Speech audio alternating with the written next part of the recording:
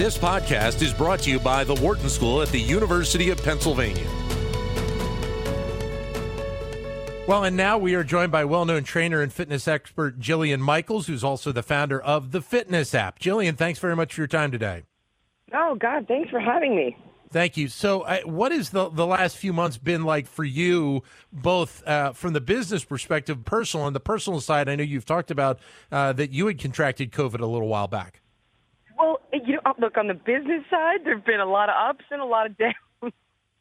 So certain parts of my businesses are going great, right? Have benefited indirectly.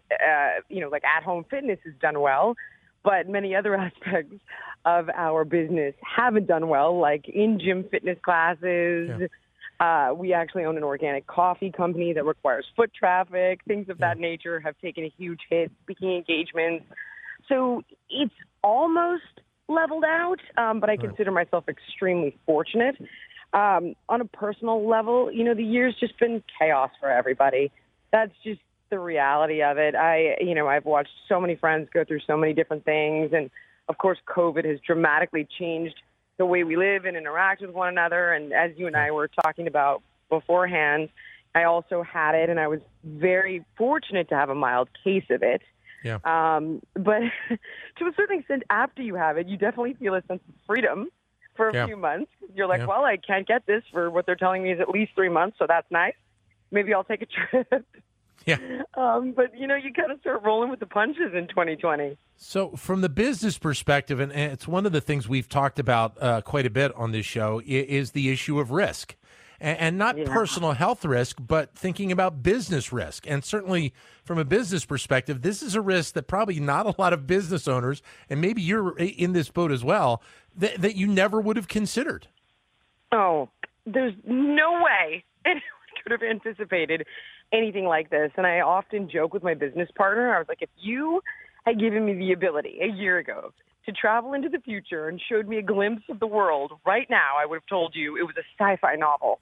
Yeah. And, the one thing I can say, and, look, I'm certainly no business expert. I'm fortunate enough to have great people around me who understand business and guide me, but to be diversified. And that's what has sort of saved me, is that we have our hands in many different pots when it comes to wellness, whether it's investing in organic whole food supplement companies, which have ironically done really well, or having an at-home fitness app, which has done well. But then, everything that requires foot traffic or, working out in person or working out in a group has done poorly. Yeah. And that's kind of held us afloat, so to speak, is that ability to be in many different businesses. And I would imagine that would be the only way to prepare for things that are just unknown.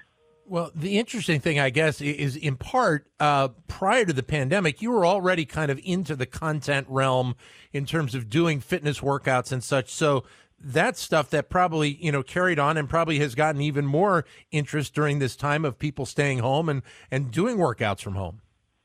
Absolutely. I mean, I have been sort of branded as the at-home fitness queen, not to be cheesy, but that's what I've done for well over a decade, whether it was, originally DVDs and then it moved into streaming and apps. So that's my core competency, and I'm very fortunate that it is, again, unforeseen. But we invested in boutique fitness gyms. We had classes that were running in big box gyms for a program I created called Body Shred, a trainer certification program, all of these different branches of fitness that have, of course, struggled tremendously. But you're absolutely right. That core competency of, hey, let me train you at home. You don't need equipment. You don't need a ton of money. You don't need a ton of time, has always been what I do and what I do best. So what's it been like over these last 7 months to see the rise, I shouldn't say rise, but the increase of at-home fitness, and I can, say from anecdotally, the fact that, a couple weeks into the coronavirus doing the show from home, all of a sudden in my neighborhood, I started seeing more and more people out taking walks every day, and obviously in the middle of the day. And so I think in part, there's more of a recognition by the public about the aspects of fitness and being in shape. I really hope so. I mean, to be completely transparent, if there is a silver lining, I hope that it's people appreciating how serious their health is. Right. We know that obesity is one of the top contributing factors to the severity and the duration of COVID should you contract it. We were all given time on our hands that maybe we did not want, but Yeah. then you make lemonade out of lemons. And that is my hope, that people take this opportunity to really seize the day, focus on their wellness. And I get that it's hard. We have kids at home and what have you. But that's where at-home fitness does become convenient, or getting outside with your kids, going on a bike ride, going hiking. We're fortunate enough to live by the water, getting them out on the ocean, Yeah. paddleboarding, swimming, even bodyboarding, just being active in general. I took up jump rope and road biking again, which, because big gyms in California are closed. Yeah. So, those are things I forgot that I enjoyed and loved doing. So you sometimes have to bring a meaning to a bad situation. And if reclaiming your fitness is it, I will take it. Yeah, I've seen that you've done a couple of interviews and you've talked about the gym industry in this time of COVID. And obviously, as you said, a lot of facilities had to shut down because of the pandemic. A lot of them, I would imagine, are at the brink of having to close permanently or have already done that. But from the health perspective, you still have the aspect of the coronavirus is still around, and gym facilities, public gyms, are, obviously places where this is something that could breed. Listen, I'm not a doctor and I'm not a scientist, obviously. Having been an individual who caught COVID, there are two things I didn't anticipate that are glaringly apparent now. Number one is you can feel fine and your friends can feel fine. And I was, in fact, working out the day before I developed symptoms at my home because I thought, this is going to skip me. Because I had a friend who caught it, told me she caught it, and I was like, I guess I'm not going to get it because I didn't catch it for 6 days and be completely contagious at that time, which is just, you think to yourself, well, if they're at the gym, right, they must feel fine. Surely they're not sick. Right. Or surely I'm not sick. And quite honestly, indoors without a mask in my little group proved to be, what did the trick, because I wore my mask in public. I was pretty careful. I didn't touch my face. I washed my hands. Yeah. And I went about my life to the best of my ability for months on end. Now, with that said, what seemed to give it to myself and my small group is I had one friend who had it. We were indoors without a mask. Now, there are many gyms across the country that people are still working out indoors and that permits you to train without a mask. And training with a mask is pretty difficult. At first I thought, okay, this is going to be, I can handle this. This isn't that big of a deal. Then you try it and you're like, oh my God, I feel like I'm suffocating in this. And it's a challenge. So, you're pulling the mask down, you're sneaking a breath, you're touching your face, you're touching the weights, not intentionally. And that's where I would just say, look, if you're an individual who does not want to catch this, a public gym indoors is probably not the safest environment. Right. Again, I'm not a doctor. This is just my personal opinion. With that said, you can still support your gyms online. A lot of them are offering classes online. A lot of trainers are doing personal training on FaceTime.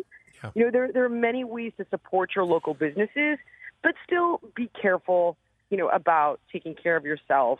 And subsequently, even if you think, all right, I'm pretty sure I'll be fine with this. And, I was fortunate enough to be fine. You were fortunate enough to be fine. I certainly wouldn't want to have given it to my 71-year-old mom. Sure. Yeah. And, that's something we all need to keep in mind. What do you see then with all of this kind of coming together? What do you see as the future of the fitness industry then post-pandemic? Man, everything in fitness moves in trends. I think community is a very, very powerful thing when it comes to fitness. So I do believe when the time comes and people feel more comfortable, you're going to see that boom again at boutique fitness facilities for sure. The boxing gyms, the yoga classes, the bar classes, all of that stuff I think will make a comeback because people like a social environment. Yeah. I myself, love that when it comes to taking classes, and I miss it. However, I also think people are seeing that fitness can be very accessible because there are times, no matter with or without COVID, where you don't have the time to drive 20 minutes to the gym, park, get out, work out for an hour or 45 minutes, get back in your car, drive home. We don't often have those luxuries.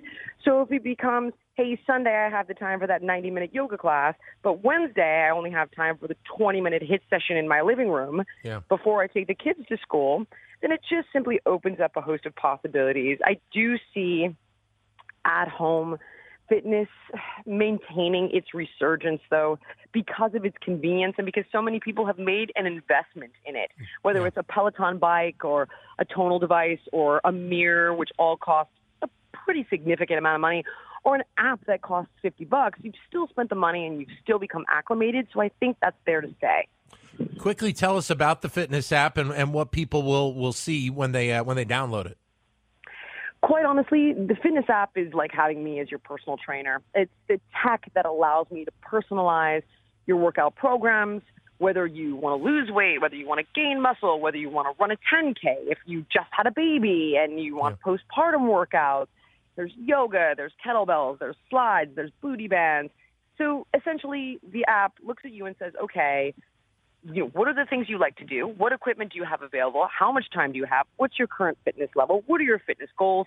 And then it creates a program for you. And the same goes with food. So we had several registered dietitians create different meal plans. So whether you prefer to be vegan or you prefer to be gluten-free or you're an omnivore or even keto, which is my least favorite diet in the world. I did have a dog. I absolutely hate it. I strongly recommend against it. However, I did have a registered dietitian give me a 30-day keto reboot because people want to do it. So the idea is, how do we take the science of nutrition and fitness and wrap it around you in a way that meets your needs, makes it accessible and effective? And that's what the app does. And we've now added audio meditations to it and audio workouts as well. So you can do cardio workouts outside with just your headphones and me kind of guiding you through different runs or stair climbing sessions and so on. Jillian, thanks for coming on today and giving us your insight. All the best with everything you're doing. Thank you so much. I appreciate you having me on. Thank you. Jillian Michaels, trainer, fitness expert, and also the founder of the Fitness app. To keep engaged with Wharton Business Daily and other Wharton School shows, visit businessradio.wharton.upenn.edu.